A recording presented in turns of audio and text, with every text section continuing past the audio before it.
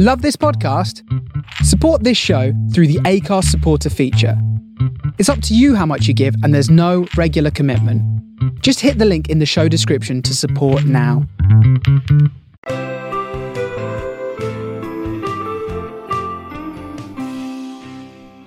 Hello and welcome back to Just Another Football Podcast. Back again, I'm back hosting again, and I'm joined as ever. Well, I say as ever, it's actually been a bit disrupted the last few weeks, but yeah, I'm joined by Ali, Fergal and George. How are you all doing, gents? I hope I filled those big boots hosting last week. You're excellent. Thank you. Very pleased with your work, and I'm sure that, well, I can't speak on behalf of the listeners, but they're bloody fools if they weren't. That's harsh. Yeah. That's harsh. And I hope your voice is back as well. Yeah. Well, I feel fit to sort of resume duties now. Lovely. Love to hear it. Little layoff last weekend, but I'm back. My voice is back, and we're good to go. Fergal and George, I remember my 21st. Remember your 21st? I don't actually. The same. All right. Anyway, as I said, it's good to be back, and we'll dive straight into the action and sort of the headline game of the weekend, and as often is sort of the headline game of the season. It's sort of gearing up to be that way. Maybe the Chelsea lads will disagree with me there, but the two best teams in the country currently, well, Chelsea's top of the league, I suppose, but they are the best two teams in the country. I wouldn't disagree with that. From my unbiased perspective, I think it's the highest quality game a lot of the time, apart from that dire 0-0 there was that one season. But generally, it's a really good game, and obviously, I love to see it, Desmond. Yes. I'll come to you first, Ali. What were your sort of main takeaways from the game, just sort of from an overall perspective, before we get into it a bit more specifically?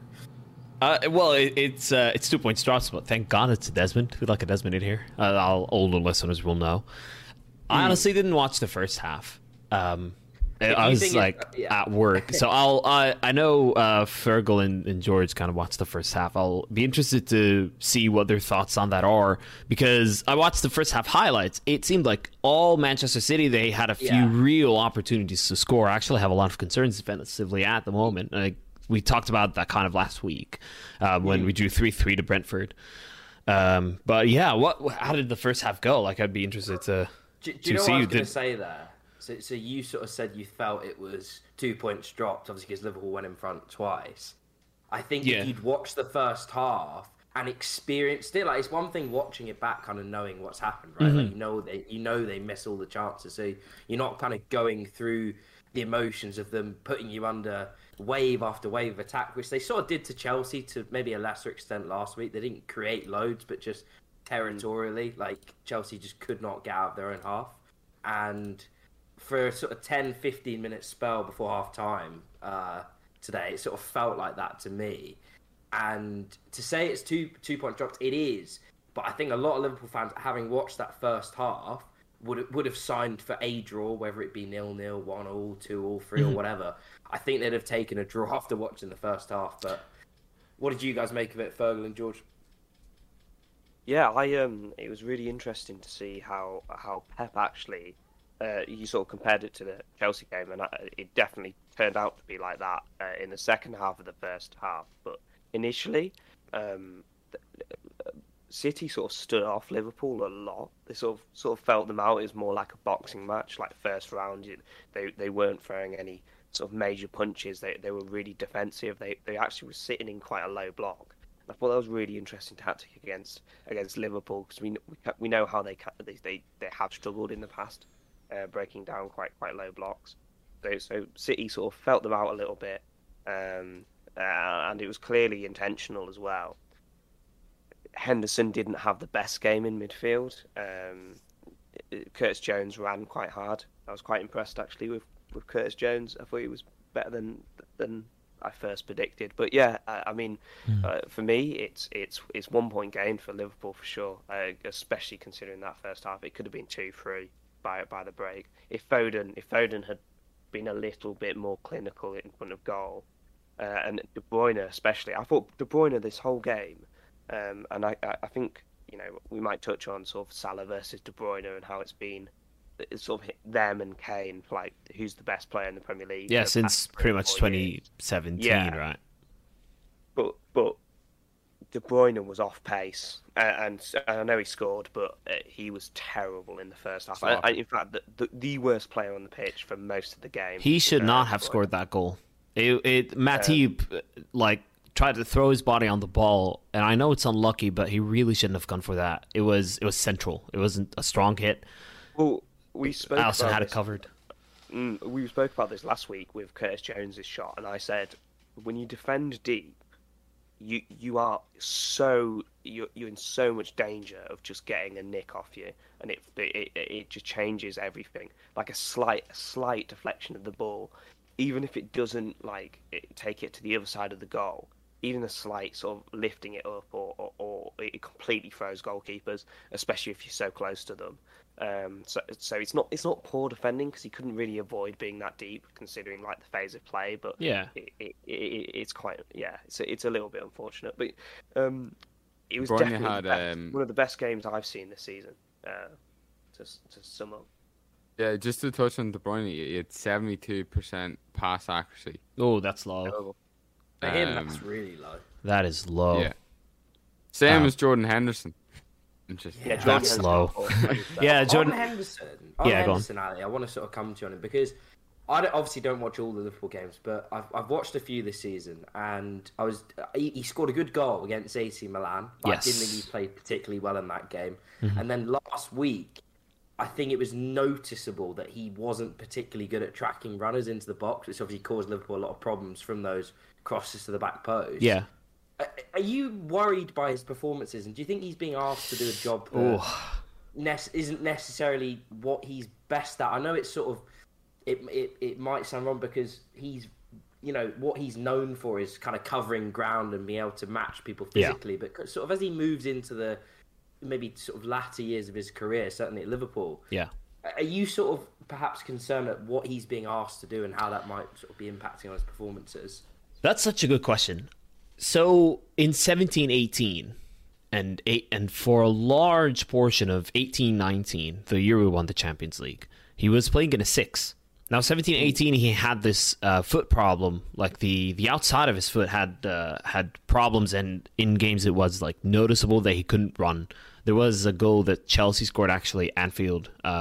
I think it was Willian that scored a cross-turn shot. But he couldn't run. He was struggling so much that game, and he just had to play because that was the only option.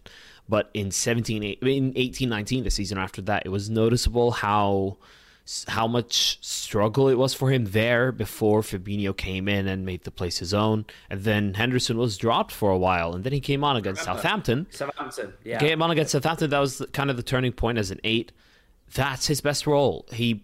I think Henderson is so much better at pressing high than certainly dropping and tracking runners. He certainly is. So I just want to see him playing there again with that role, high press. The thing is, you can have just to complete that. No, of course. You can have Jordan Henderson as the highest presser in the midfield. If Curtis Jones is going to start, he could be on the cover on the left side, and then Fabinho can help with the press a little, but be more of an anchor. But you can certainly have a shape where Henderson is pressing and helping the front three with the press.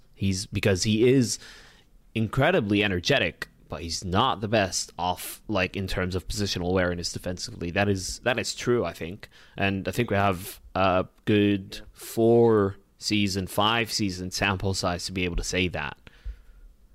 Yeah, I suppose kind of the reason I bring it up is because I look at what he's being asked to do, and obviously the sort of big contentious point of the summer was Wijnaldum moves on, do you replace him? Because what he brought in terms of tracking runners and sort of recovering possession when the opposition would clear it, I think was kind of invaluable to the way you played. Yeah. And I sort of look at your midfielders now, and it's not to say they're bad players, they all sort of bring different qualities, right?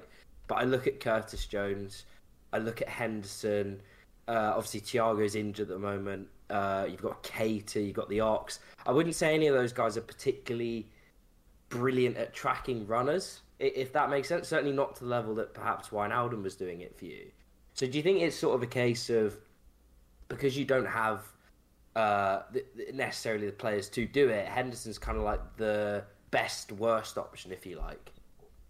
Well, it's one of the reasons why I thought for a long time, still think we need a midfielder.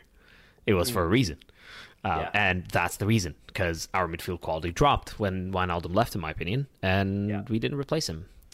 So, yes. No, it's worth saying as well, he's not been particularly good since he went to PSG, so it's sort of less about re-signing him and perhaps more about signing someone that brought what he brought perhaps during his kind of prime years for Liverpool. But needed Camavinga. Like, Camavinga was there. Needed him. I didn't want a name drop, but you've thrown him in there, There you go.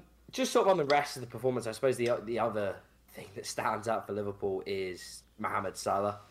Obviously a player that you feel pretty strongly about, Ali, and we're sort of moving into territory now where he's right up there in terms of the best players in the world at the moment, isn't he?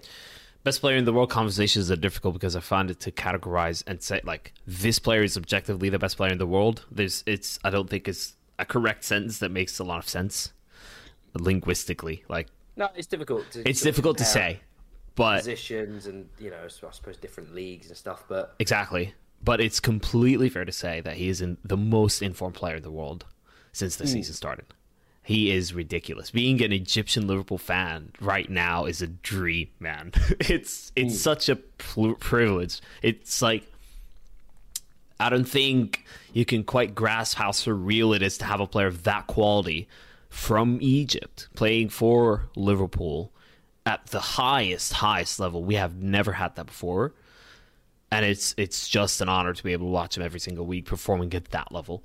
Those 2 goals Liverpool scored, we should not have been able to score those 2 goals, especially the second goal. The second goal is impossible. It's just impossible. Sure. It's a joke. Like, he scores with his right foot from an angle that, like, he normally cuts on his left and goes for goal from that sort of range, that sort of angle. He just places it bottom corner. Sometimes how he gets there as well, getting around 3, and how he put it in that far into the corner. There's no goalkeeper in the world getting that. His statistics in game are actually not outstanding.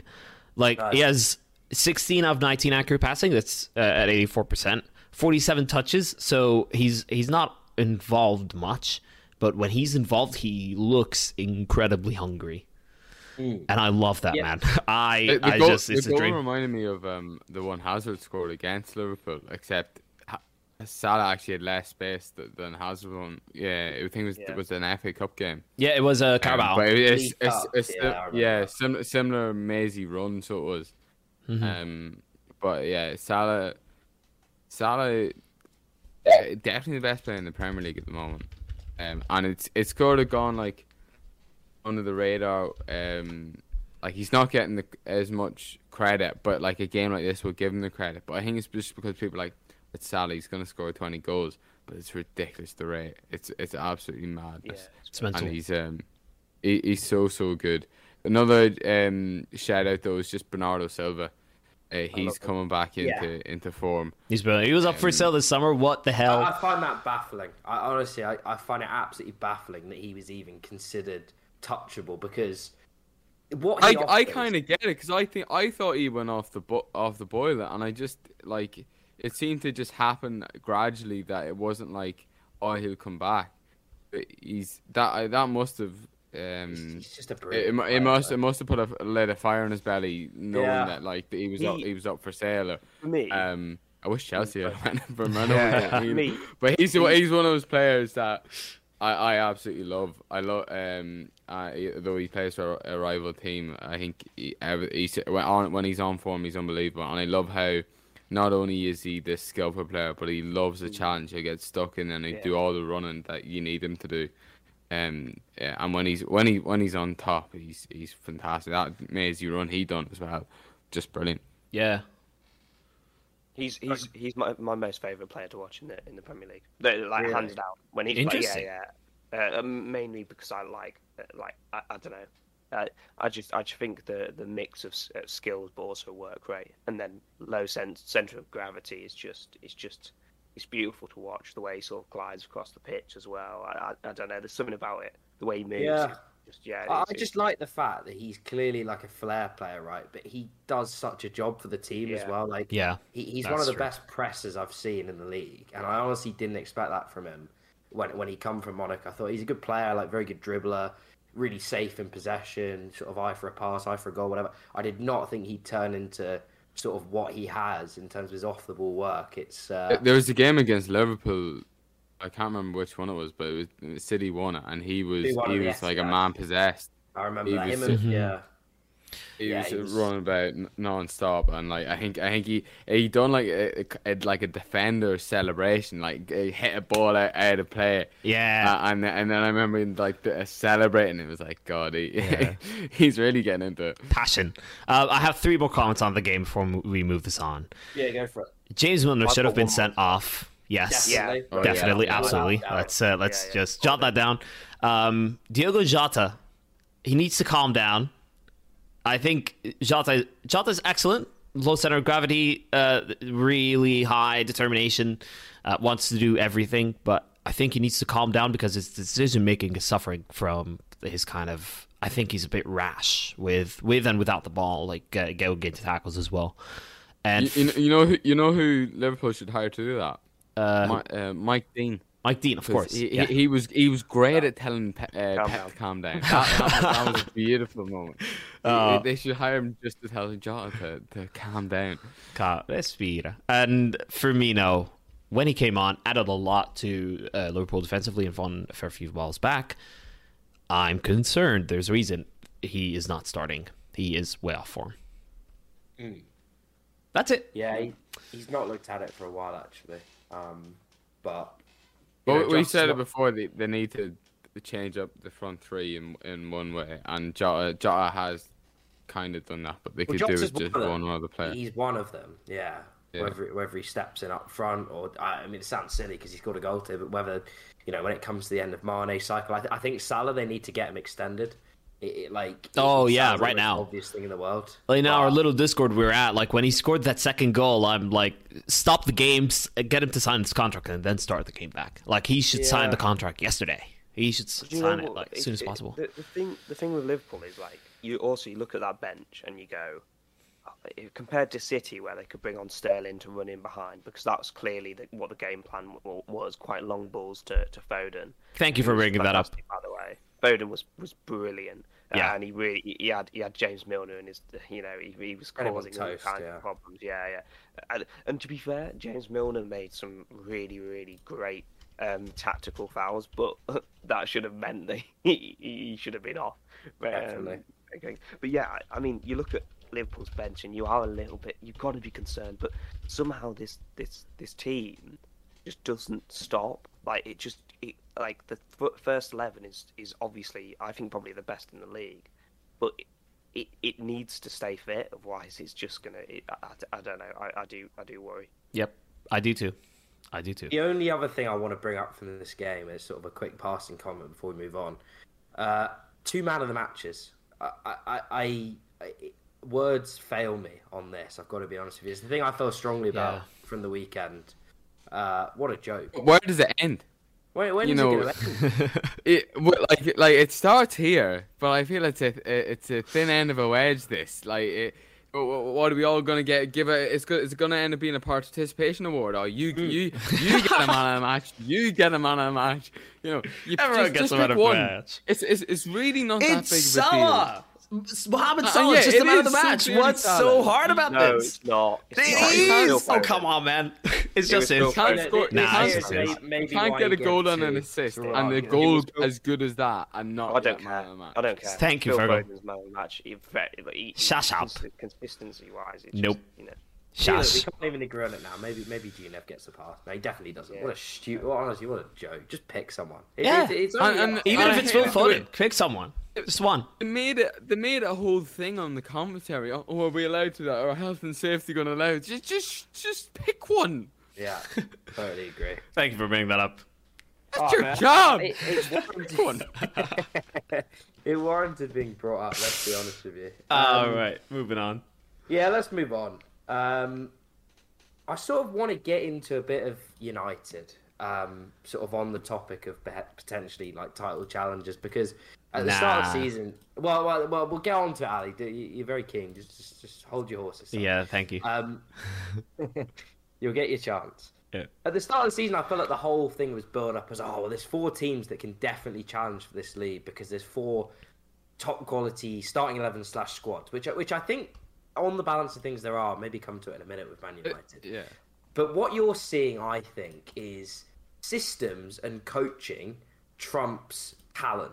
And what you're looking at the moment with Man United, they've got a lot of talent in their squad. You look at the way they could rotate their lineup on Saturday, and whether they should or shouldn't have done that is sort of a separate point. But the fact that they could do that and still field the team that they did speaks to an embarrassment of riches. And yet, if you go through their performances this season, I've counted, they've had 10 games in all competition. How many convincing systemic performances can you honestly recall? Because I can't think of any. All the games being won in moments that there aren't any convincing all-round performances. Villarreal midweek, for example. Yeah, it was a terrible performance. They should have been 4-0 down by the time they got back to 1-0, right? Yeah. So I just look at them and, there are sort of debates on how good a job Solskjaer's done, etc., etc. I think he's done fairly decently. As someone that's a skeptic of him, even I would say that. But I just look at it and I think he's probably taken them as far as he can because I just cannot see them challenging for major honours while he's still there. I think he's a good manager. And I think he's done a good job. He's just not going to win them a Premier League. He's not going to take them to that next level because he hasn't got the tactics. But he should be given the credit for stabilising United and bringing back a bit of order to it. Yeah. That was lost and and they're comfortably in the top 4. The thing about the 4 teams going for it, and why top 4 is so sealed off in my opinion, is there's 4 teams that their goal at the start of the season will be to aim it or will be to go for the title. There's no way that United team now aren't going. We should be challenging for the title, especially Ronaldo's not going to go there and not. The money spent and the profile of players brought in. You talk about Ronaldo, talk about pure Rafa winners. Varane. Yeah. They're like the final pieces, if you like. And I know they're short in central midfield. That's a separate debate. But the sort of signings they're making, they're not project signings. Like maybe you look at Arsenal, spend 150 million, but they're people to do a project. With United, it's very much these are guys we're signing and we want to win now. The profile of those signings demands success. And as you said, I just can't see him challenging for it at all. Klopp and Guardiola would have that team challenging, and they would be making players out. They'd be improving the likes of McTominay and Fred up to standard that they would be good enough. I think that's absolutely true. Guardiola wanted Fred, so he clearly saw something in him. Do you know what? The consistent snubbing of Donny van der Beek is so interesting as well. I'd love an inside scoop of that. I just don't understand it. Fred he's such a liability. He's genuinely a liability. Yeah, he gets tipped over Donny van der Beek, who's clearly distraught that he's not being picked. So it's not like he's not working hard and he doesn't care anymore. There's a couple of videos where he's really clearly cheesed off that he's not being, he chucked his chewing gum, didn't he? Yeah. And then Solskjaer came out with that he was just throwing his gum away because he didn't want to swallow it. Come on, man. That's he's done. Just say we've got I see Donny in training. He's not good enough yet. I would respect Ole Gunnar Solskjaer way more, and I think, to be honest, Donny van der Beek would probably respect him way more if he turned around and said, "I don't think you're better than Fred." Obviously it's delusional, but at least it's backing yourself, not tiptoeing around. And we've always said Ollie's a great man manager. For me, he's a great assistant manager. He'd be good at keeping arm around the lads, money. But in terms of tactics and phases of play, they rely on we've said this so many times on this podcast. They rely on moments, individual pieces of brilliance so often. It's actually insane. There's no clear philosophy for Man United other than individual pieces of brilliance. And Everton really should have won that game. They should have won that game. I half agree on that there's no system and no tactics to it. I think there is. I think Man United are quite direct. Like the goal that Martial scored, his first goal since February, by the way, which is interesting. What happened there was it was a phase of play. It involved a lot of build-up on the right-hand side. Space frees up for Martial. He runs into the space because all of Everton's defense were dragged one way. He finds the space. Bruno Fernandes passes it to him. It's a goal. It's a good, systematic, open play, build-up goal. It's one that teams that are good at building up play score. It feels like Manchester United, though, off the ball, when they don't have the ball, out of possession, they need a 12th man as a CDM. It's not that they're just vacating that space a little bit, or it's because they're double pivot. It's not great at defending, or not too good DMs. It's like a little bit easy to get around. It actually feels like they need a 12th man to sit in front of Lindelof and Varane, or Maguire and Varane, whoever the two play. It's easy to get through them. It's just easy. And for a team of that caliber, that's not great, is it? No, it's not. It's not. I mean, like, if you look at it, I think that for all the good players they have, they're just not producing enough consistent performances for 90 minutes to warrant even being in the discussion. And if you look at it, that game on Saturday, or the game against Villa the previous week, like, they didn't deserve to take any more than what they got. You look at it, 2 home games they should be winning. They only take 1 point. If you'd think, Christ, they must have, like, battered the door down and been really unlucky. No, like, in both games, they didn't deserve more than a point from either of them. And quite frankly, that's worrying. If you look at their upcoming fixtures, like, they've had the easiest start of any team in the top half. They've not played one of their other rivals. Every other team in the top half has played a team in the top 6. Man United haven't done that, and they're only on 14 points. So it's not going to get any easier for them. So here's the question then. Go on. How bad does it have to get for Ole to be sacked? I think, honestly... And who comes in? Points with Man City. Let's not... but George, as I said, they've had a far... Man City played Spurs away, Chelsea away, Liverpool away, and a frankly awful Arsenal home. But that's still much harder fixtures. Who's the best team Man United have played? West Ham? Ole has a decent record against, like, bigger teams. Like, But they're still harder matches, and with all due respect, a lot of those games are behind closed doors. He wasn't getting great results in big games with fans in the ground. So this big away run they've had, how many of the games were with fans in the ground? It was only like half a dozen, if that. They lost to Liverpool at Anfield in January, then fans were out the ground by March, and then they went on that run. So it's a bit of a myth, in my opinion. But the sort of way I look at it with Man United, as I said, I think what it would take, to answer your question, Ali, or was it Fergal? Sorry. Yeah. I think... Similar accent, it's okay. Similar accent, if they go out of the Champions League in the group stages, I think they'll sack him, because that can't happen again. Look at their group. That's a good point. I think I'd agree. If they'd lost on Wednesday when the game Villarreal, and they're on 0 points, and they end up going out the group, that's sackable. There is zero excuse not to qualify from that group. I actually disagree. I agree with you, as in there's zero excuse. There's no way that board is sacking him after that. I was going to say. I think go on. I think it would take dropping out of the top 4. Oh, that's exactly what I was going to say. Like, I think dropping out of the top 4, I don't even think they need to challenge again. For some reason, despite the money spent, despite the team, there's this feeling around, like, Man United where it's like there's excuses quite a lot of the time. I don't think there is anymore, though. Given what they've spent, they're not on a project anymore. What's the excuse if they drop out of the Champions League? There's no excuse. There are terrible teams in the group, right? Villarreal. They're lacking a DM. That would be the excuse. Young boys, Villarreal. Who's the third team in the group? Like, they're not very good, right? Whoever it is. They got professional. But there is zero excuse. They're not on a project anymore, right? They have to be challenging. And if they're not even in the Champions League, I cannot see for the life of me how they could persist with them. You might be right. They might well do. But I think the pressure from Man United fans now even would be that to demand that he was sacked after that. Third team in the group is Atalanta. Tricky. tricky. Atalanta. They are. What I'm saying tricky. Man United should be beating Atalanta. Of course they should. Well, they should be beating young boys away.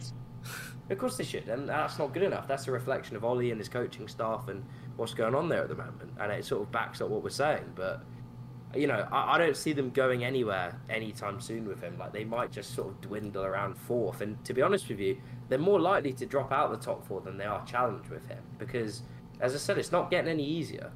I think that they'll just they'll be happy with fourth. I think Solskjaer will scrape through the Champions League. He seems to come good in those scenarios. But with top, I think they'll get top four and they'll be happy with that. I think for United, don't want to rush into getting any old manager like they previously have done. So I think They won't rush. I agree with that. It's all dependent on... But that's why I think they'll just wait their time for the perfect manager to come along. And I don't think Antonio Conte is that person for them. No, neither do I. And you know what? Like, it was sort of like with Chelsea last season. Part of the reason they sacked Lampard when they did was because Tuchel was there and had been out the PSG job for sufficiently enough time to go, right, it's his time to bring him in. So you don't know who's going to be available on the manager market, which, by the way, on a quick separate point, I think there are more top jobs than there are top managers at the moment. So it's not an easy job, right? Yeah.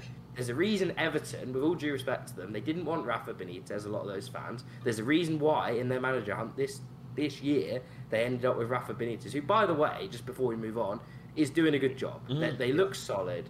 They'll probably end up 8th. I'm sorry, I know a lot of people, Everton fans, are listening to this, but they've had a good start so far, and I'll give them credit for that. Damari Gray and Townsend, absolutely inspired signs. I don't think anybody looked at those two guys and thought, they're going to improve your first team. The two of them have been brilliant. Yeah, they have. They've done really well. And then Townsend with that celebration. Fair play to him. I loved it. That was top quality. That. Yeah. Fair play. Let's move on from Man United and Solskjaer and Christ. It can be a whole entire episode on Man United. It really can, because I feel strongly on it, but maybe we'll revisit it at a later point.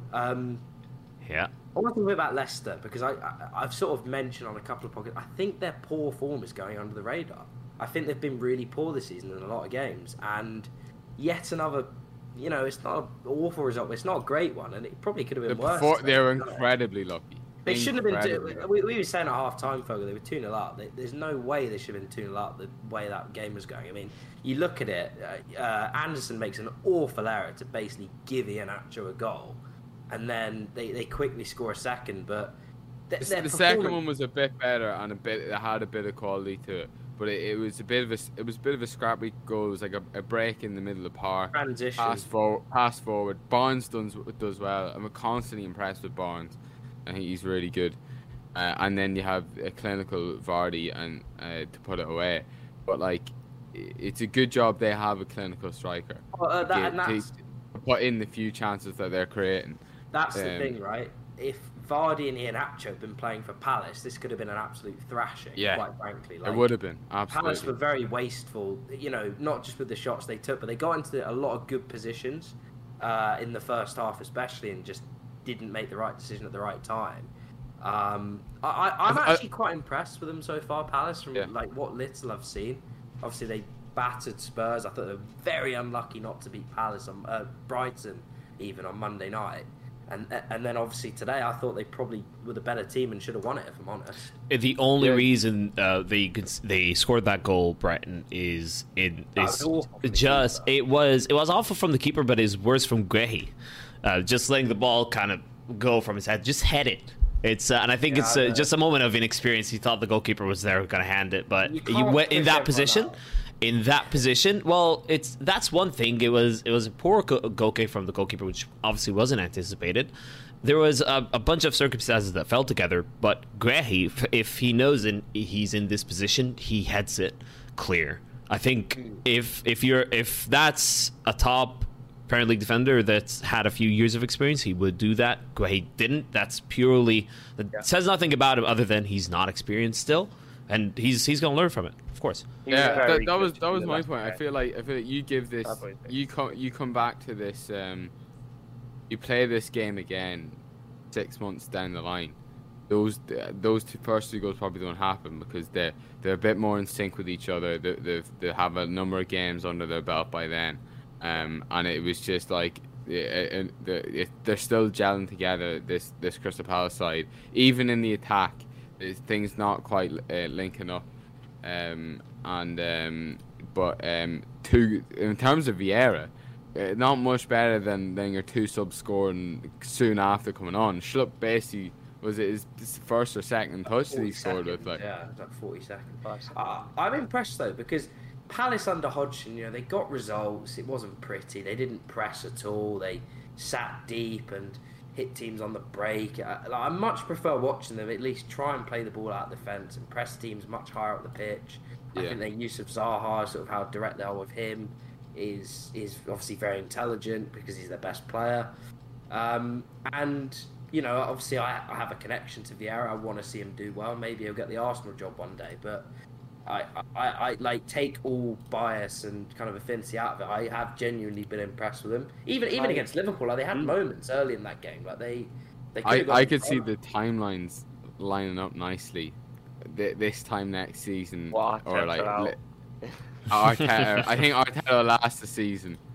Then the next season when the like a season and a half from now, I could see the timeline just. I can see that perfectly. Going really badly wrong though, because the narrative will be Arsenal are just hiring sort of. It could be like Lampard all over again. Yeah, but what I would say as well with Crystal Palace is putting it in the context of 4 or 5 months ago, where they had half their squad on pretty much no contract left. Out contract, right? Yeah, out of contract. They in looking now at their squad, they're in a pretty decent position, and I think they've signed pretty wisely. They've got a bit of depth. They've got a bit of they could do with a few more players, a few more acquisitions. They spent a lot on Gay. He was really good against Leicester, actually. I think he's quite calm and composed. But I know obviously you mentioned Zaha, Harry, and usually he is absolutely top quality. Today, he reminded me of when Paul Pogba's at his worst, where he held onto the ball so long, he was lethargic. All of his shots had no conviction in, and it looked like he wasn't having fun, and therefore he just didn't want to try because he's one of those players where if things don't go for him, he actually normally gets fired up, and if he gets kicked about, he actually responds to that really well. If he's left to just wander about and pick up the ball sometimes, but his dribbles aren't that successful, he seems to lose his head a little bit, and he thinks maybe it's a bit of a hero complex where he thinks he's going to have to take charge and really drag Crystal Palace by the scruff of the neck, where he's had to for the past few years. But yeah, he was poor today, and Edouard should have scored. I think he's a top-class striker, but he was lovely feet, so he has at times. Yeah, but Edouard. He's got to score that. He's really got to score that, and that's the difference between Jamie Vardy and Edouard. Yeah, it was the wrong shot selection. He went for power at the near post when the far post would just need to be passed into. Yeah, that'll come. Quickly on Leicester, because we sort of moved it on. They've had a slow start to the season. They've started poorly in Europe. Are there reasons to be concerned? Has to be said. What's that? Sorry. They're missing the 2 starting centre backs and Ndidi. Who I think that brings a lot of balance to the team, and it means that they can be more attacking. And they've got this 4-4-2, and it's just not working. It doesn't seem to fit. I thought Chowdhury was on the pitch, Chowdhury's just not up to Leicester standard. He was halfway out the door to Newcastle in the summer, so. And Tielemans for me, he doesn't. Although he is box to box, I don't think he's defensively good enough to be in a 2. I think he's perfect in a 3 where you have Ndidi, who's just out and out defensive. And so the balance is off, and then it's funny you mentioned. So usually when they play Iheanacho, they did it with a back 3, so they could play an extra man in midfield. And I think obviously Ndidi would come back in probably for Chowdhury, and then you'd be able to play an extra body in there and sort of give a bit more protection. But obviously, they can't do that because both the centre-backs are injured at the moment. So, they're finding it tough with injuries. But, Leicester City won a title where they didn't have a single player injured over the whole season, but we're able to play the first 11 every week. So I struggle to have sympathy on that part. I also struggle to have sympathy with a club that have supposedly displaced Arsenal or Spurs in the top 6. Yeah. Having a really poor start to the season.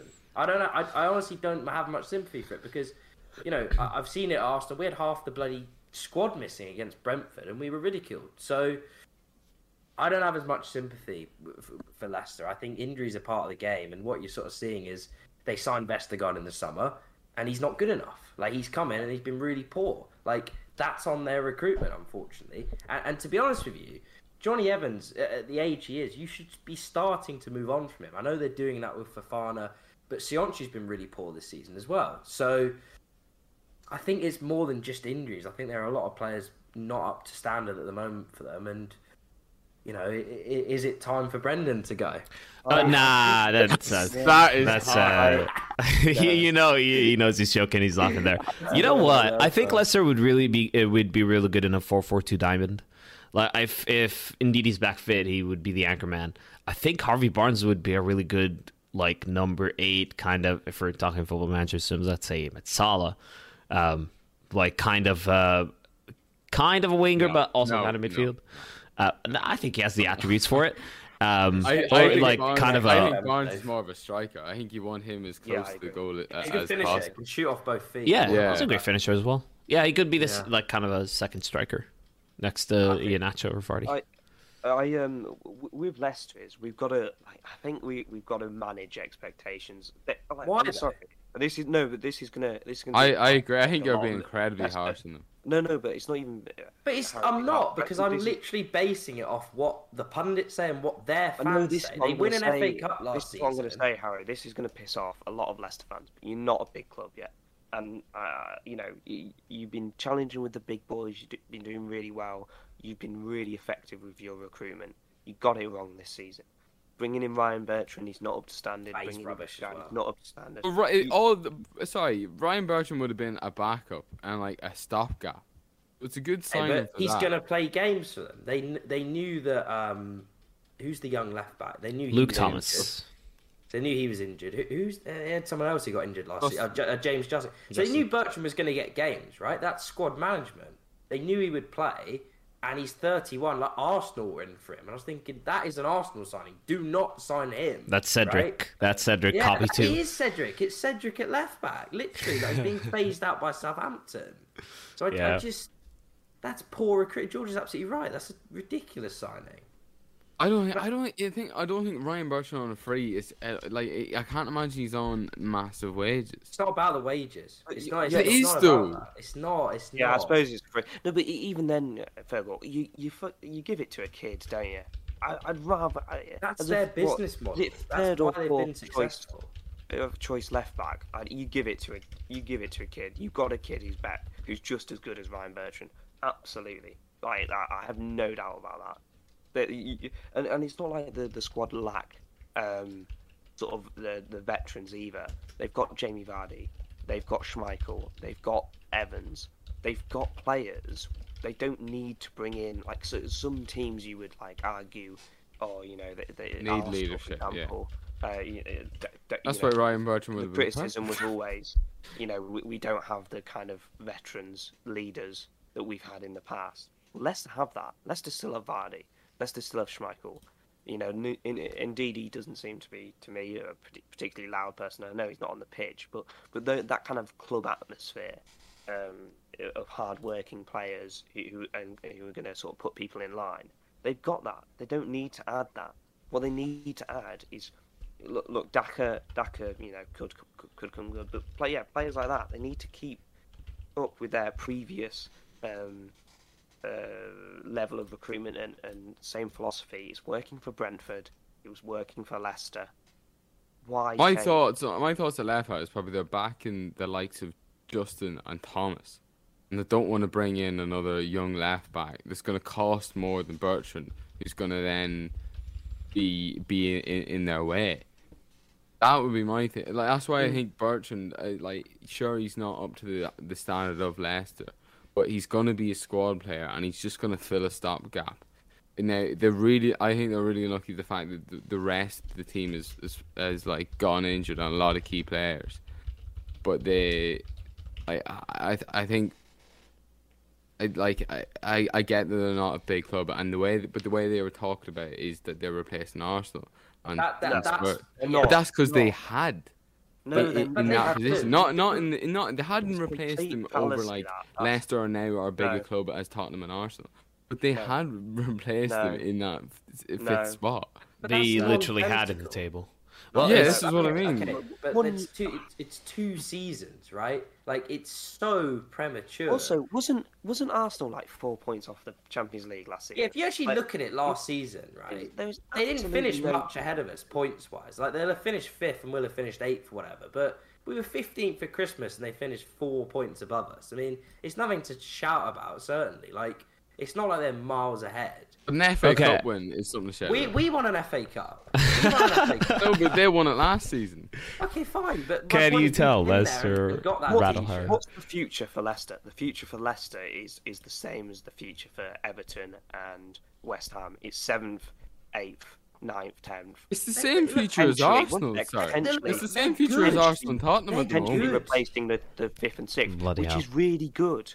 Like, this is the Premier League. The top 10 teams are really good in the Premier League.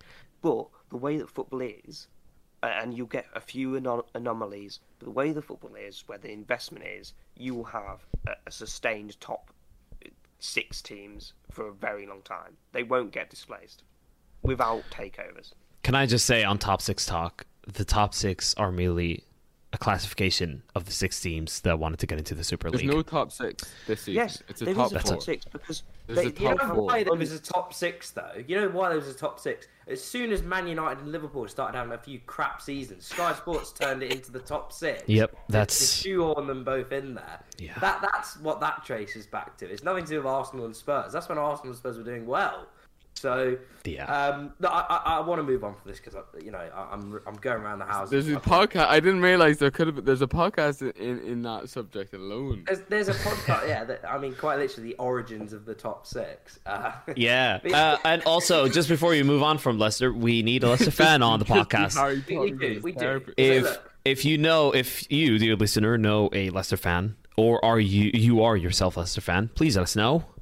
Just send us a DM at Jaff_pod on Twitter and let us know. We'd love to have you on the pod. Thank you. We would, and it would make for more interesting discussion with me, certainly, because maybe I'm misrepresenting them. You know, you read a lot of rubbish on Twitter. Arsenal fans are certainly guilty of it. So, yeah. Anyway, I want to tell you boys quickly about my little trip to the seaside this weekend. The seaside, the horrid weather on seaside. Oh my goodness! I reckon it genuinely rained for about 11 hours straight. Brother. It was miserable, and after we got into the ground, Brighton's it's a pretty decent ground for a club of their size. It's pretty modern, and there's a roof, and you're thinking, great, this is bloody fantastic. We get in there, we're second row, it's all right, we're covered by the roof, and then the wind switches and the rain's just blowing into our face. It was it was terrible. Got absolutely drowned, and it was a pretty awful game, if I'm honest.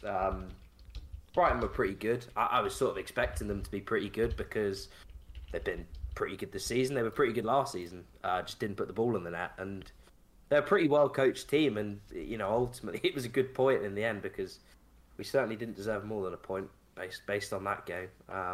There's a bit of history there, isn't there, Brighton Arsenal? It's a weird one. There is and there isn't. It seems to be Brighton's thing. Weird derbies. I think it's certainly more on their side than it is ours because last season we quietly did the double over them and nothing was really made of it.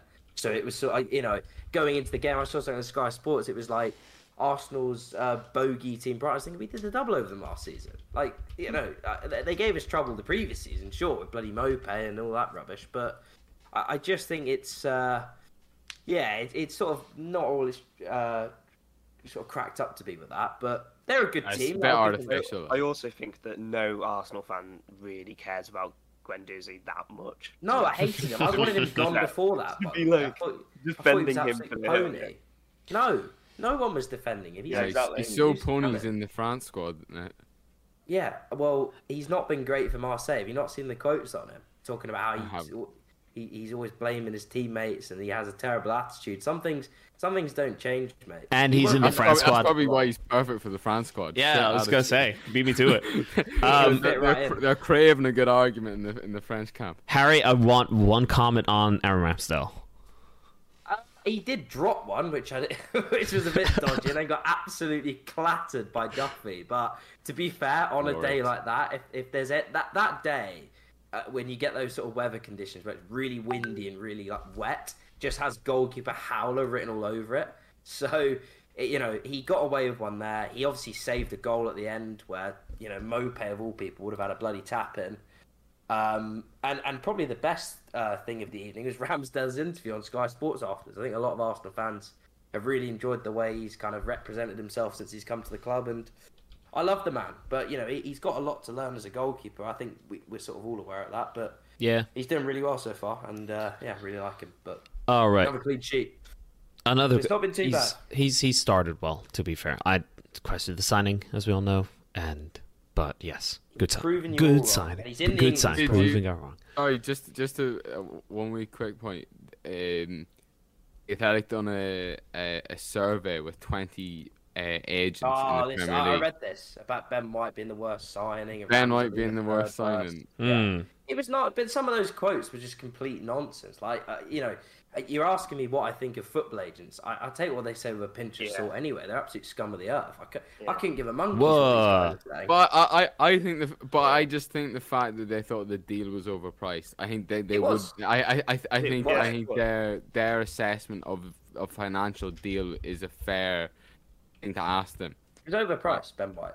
Yeah. Without a doubt. But I don't think it was the worst deal of the summer in terms of the actual player we're getting. It might have been overpriced, but he's been good so far. Like, he should be in the England squad on a separate note. I don't know why he's not in there. I think the worst deal in terms of the player is definitely he's better than Connor Cody. Not...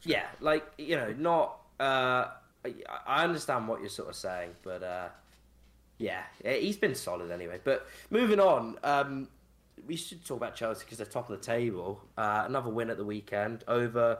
Southampton have been a tricky side so far, to be fair. You think they went to Man City and got a 0-0.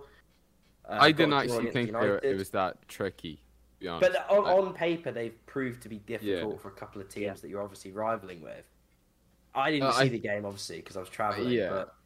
I thought Chelsea were unlucky for Tino Livramento coming back to bite Chelsea, though Hudson-Odoi gave him a torrid time. Lovely wee nutmeg, if anybody saw that.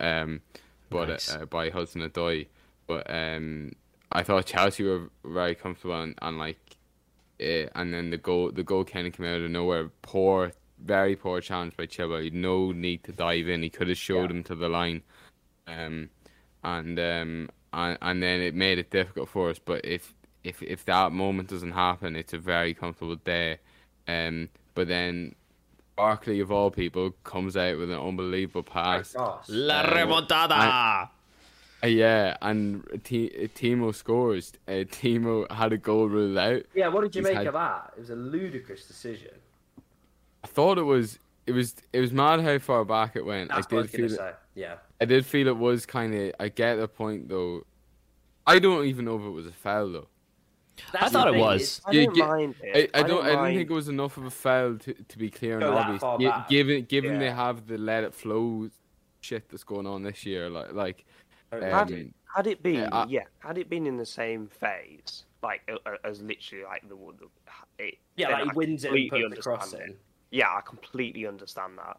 And to be honest, but it didn't really impact the phase before that anyway either. There was no impact on the play whatsoever, and it's like a 50-50 whether it's really like a clear and obvious foul.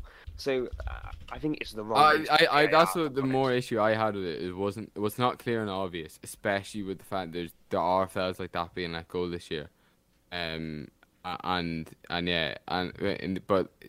Timo Werner had his 16th goal for Chelsea ruled out.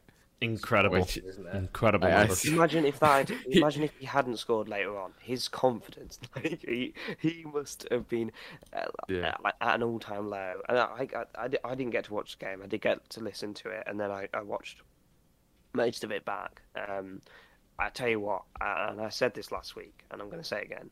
It just proves how vital Mason Mount is to this team. When he came on, he was absolutely fantastic. He was great. I don't know how Lukaku didn't put that. He was absolutely fantastic. And it's I can't I'm not saying this because I know Mason Mount has a lot of flaws going forward. Like he really does. But he doesn't have that. No, don't ham it up. He has a couple of flaws. He's had a few bad games. No, there's no. Yeah. You're on board because he has all these bad games for England and somehow still keeps getting picked. His mentality, in terms of, he got benched for 2 games, and then he got benched for 1 game. Sorry, well, I think he got subbed off for Kante. Yeah, halftime. Not a good look always. He's one of those players that he's never going to complain. He's never going to moan. He could probably miss 3 games in a row, and he'll come back and he'll put at least the work rate in. And he is a good player. Let's be honest, he's a good player. And he created a big chance as soon as he came on. And I thought the interesting point about the squad was the fact that Ruben Loftus-Cheek and Barkley are now back in the fray. Saul just seems like I said it last week, but I don't know what he's going to do. But I think Loftus-Cheek is definitely ahead of him, and the fact that Barkley's come on and done that, I think he might be ahead of him. And it's I mean, I think Marina, the Granaskayov, the director of football, is loving Tuchel at the moment because he's going to get Kepa's value up. He's gotten Barkley and Loftus-Cheek's value up. So they're definitely going to be able to sell these players at some point if it stays like this. Yeah, it's another good result for Chelsea though, and they've had some difficult fixtures early, and obviously they're heading the table, so a good run now. I was going to say, you've got some good fixtures coming up. That really worries me more, to be honest. Good fixtures. Yeah, and it's a separate debate to sort of be had at a later time, sort of how you handle those sort of games. But on paper, it's looking good. Unlike for Burnley and Norwich, who played out a drab, turgid, dire 0-0 draw. That's the best way to put it, honestly. In fairness, I don't, and none of us have actually watched this, but I would put my house on it. That's a perfect description. But that's the beauty of football. I think that kind of turgid play should be celebrated in the Premier League more often. Because it's not when it's a 0-0 draw and you both it's beautiful. Relegation. I doubt their fans see it that way. Burnley, I know. I think Ali will somewhat disagree, but I think Burnley is safe this year because they've impressed me in a number of games. Norwich. What games have they impressed you? I don't think we need to mention Norwich, do we? Norwich. It's like it's participating. No, Norwich. No, with Norwich, we've already. Yeah, they're gone. Norwich will go down because they can't defend, although they can't attack either. They're not even. They're literally doing nothing. Like they're not. I really like Fark as a person, but come on, mate. To be fair, if they win, they could. They can't come out of the relegation. They can go joint points with Southampton out of the relegation, but they got a minus 14 goal difference. So, yeah. I don't know. I don't see much from Burnley either, though. I'd like to know which games they've played well in. I mean, they were probably decent at Leicester. I mean, they're good against Liverpool at spells. They unlucky against Leeds. But Burnley, I think they're good enough to stay in the Premier League, and I think they just need to get the results now. But I think it will come. I'm not worried about it. I think there's worse teams than them. I think the likes of perhaps Watford and Newcastle at the moment as well. Yeah. So I thought Newcastle will be fine this year, but the fact that Wilson's out injured, I did caveat it whenever I said it. I think it'll be fine as long as Wilson's injured. Can't get fit either, Fergal. He keeps getting injured. Like he's very good for them when he's fit and firing, but he's just not fit nearly often enough, and it's really, really costing them. On Watford, quickly, just because you mentioned them, what do you make of them sacking the manager this early? Then, brother, smart. It's smart. Yeah, of course. I think it is. I genuinely think it is. No, come on, now. No, they're 14th. For Watford, it works all the time. Like, when did it work? The last time they did it, they got relegated. So, Ali, the counter to that is the counter to why it didn't work. Though, would you not say that it's less about who they sacked, it's more about who they appointed? Certainly when they got Nuno, what's his face, back in, Sancho Flores, and they sacked him after like 8 games. That was a disaster. That was. And then they got Pearson, and then Pearson then didn't stick with him when he seemed to be doing okay. So then it's more about appointing him then, isn't it? It's less about who they sacked before. I sort of tend to look at it. They've clearly looked at it over a longer period of just the game on Saturday. You don't sack someone for one performance, though it was a pretty poor one, right? So they clearly looked at it. They weren't very good against Newcastle. They probably should have lost. They get a 1-1 draw.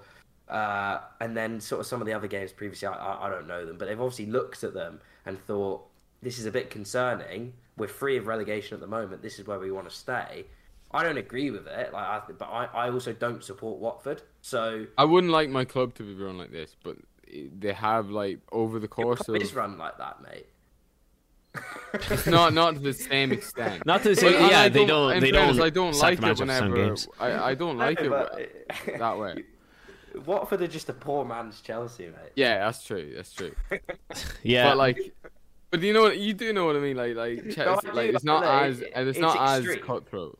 Yeah, Chelsea have had 3 managers in a season. Like, that is just, well, apart from interim, like, that is absurd. Obviously, you go for it. Disagree on that it's smart to sack. Like, you don't sack a manager based on if it's like Crystal Palace not scoring a goal inside 7 games with was it Ronald Frank de Boer as manager? That's sackable, fine. But come on, man, like, you're 14th. There's no need to panic at all.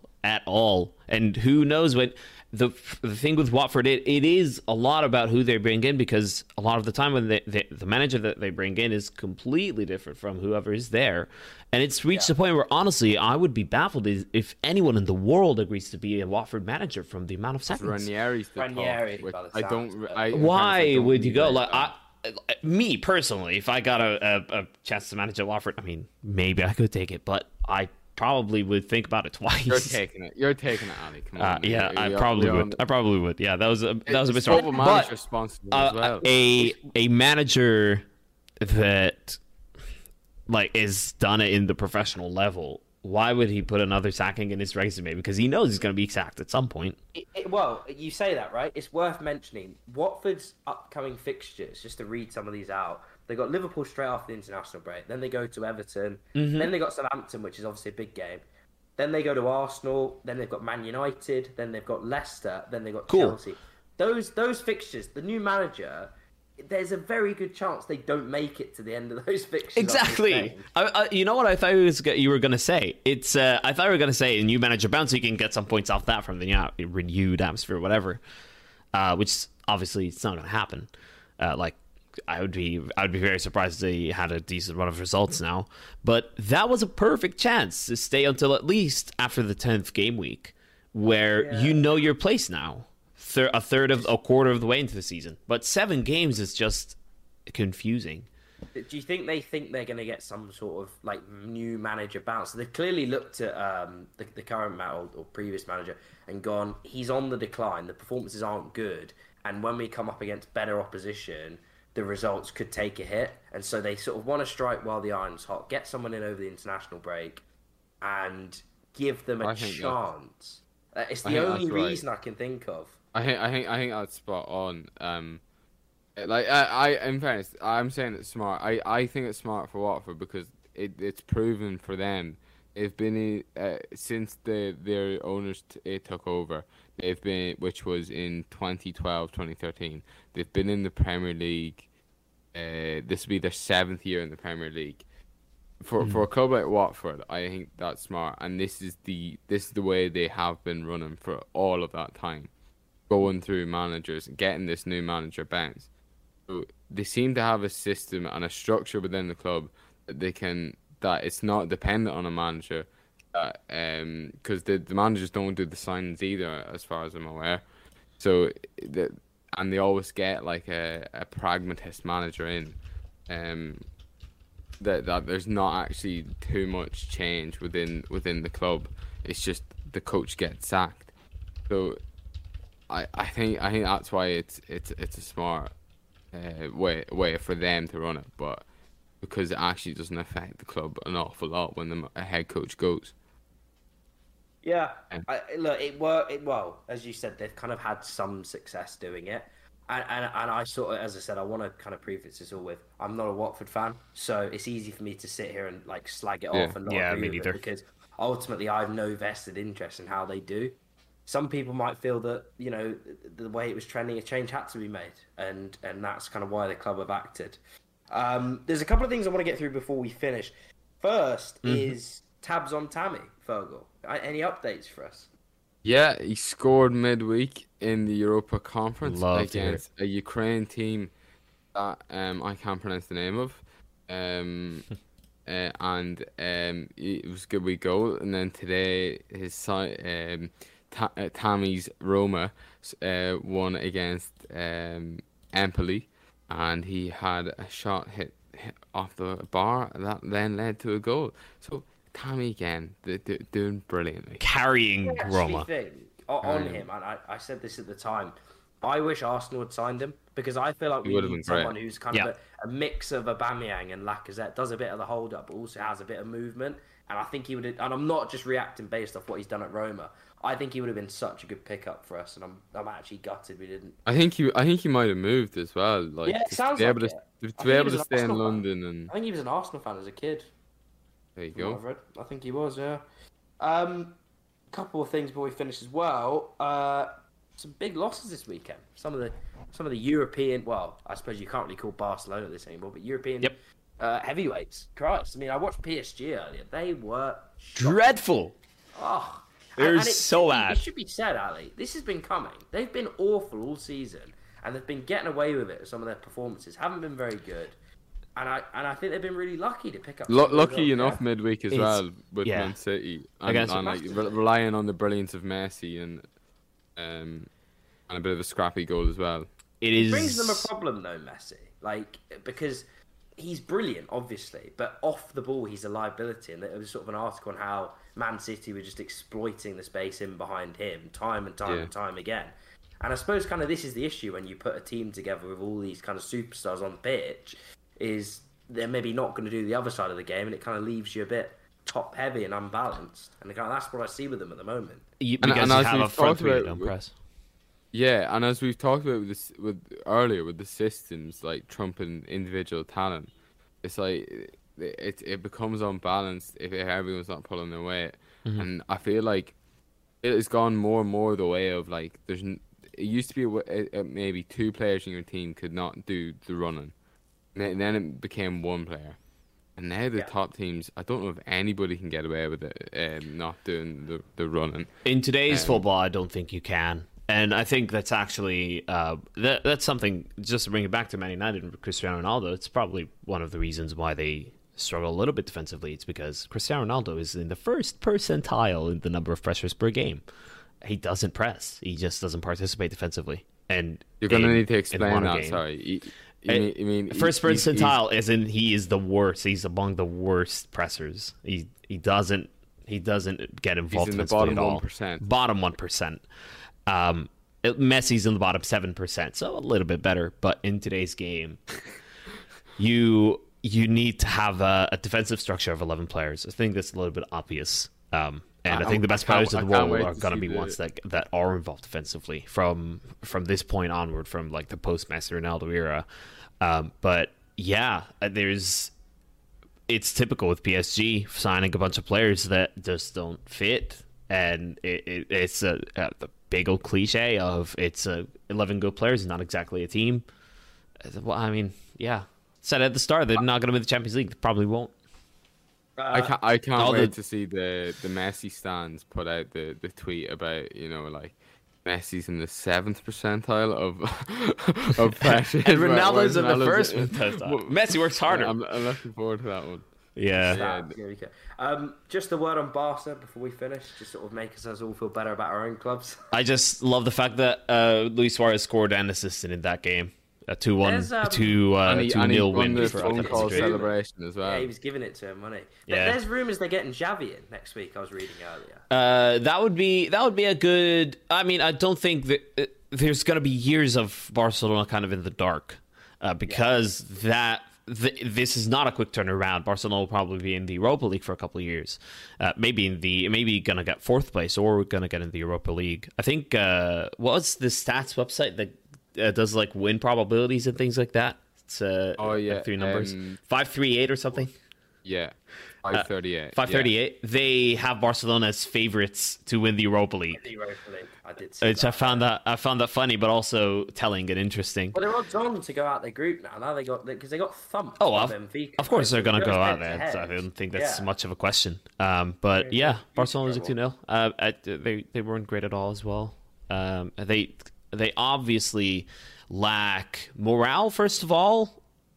Koeman lacks tactical, I don't know, knowledge. He's just rubbish. bad. He's rubbish. And there's not a good relationship between Koeman and the ward, it's said. So No, I mean they would sack him if the money was there. Like if they would sack him. It would cost them 12 million to sack him. Guillaume Balga was saying on 5 Live the other day. So it's obviously put him on gardening leave, wouldn't it? Gardening leave. Yeah, that's what it's called. Yeah. Oh, okay. All right. I didn't know that. Whenever you don't sack them and just let them be on their contract until. The thing is, if they do that, the Netherlands will probably come and get him. Then the Netherlands would have to pay the difference, or whatever. Yeah, I think Ronald Koeman made a mistake in the first place to go for the Barcelona job in the middle of a project for the Netherlands. Yeah, he is. It could have been on to something great. The one thing about Xavi, it's interesting. I haven't been really keeping up to date with who's getting the job. The only thing I remember hearing about Xavi is that he wasn't really interested in taking the Barcelona job whenever I think it was Setien came in, because he was like, it's too much of a mess. So the fact, like, not much has changed. Things have gotten even worse. Nothing's changed for the positive. And they've lost their best player, so it'd be interesting if he does take the job now. What was the difference? And it's like he can definitely still wait for the next manager to come along, and maybe the next one after that until he takes the job. It's a strange one. If I were him, I'd be looking for a job in between that in Europe to get ready for it. Mm. Who out of Real Madrid or Barca, because Real Madrid lost to bloody Sheriff in midweek. Yeah. That was amazing. Week out of those two. I mean, Real Madrid. Yeah, I think so too.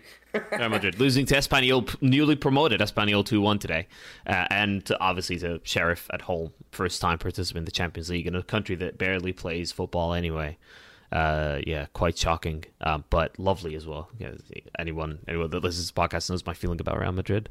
I don't like them. It's going to be a real kicker for you whenever they sign Salah, isn't it? It would be a real kicker. I might die.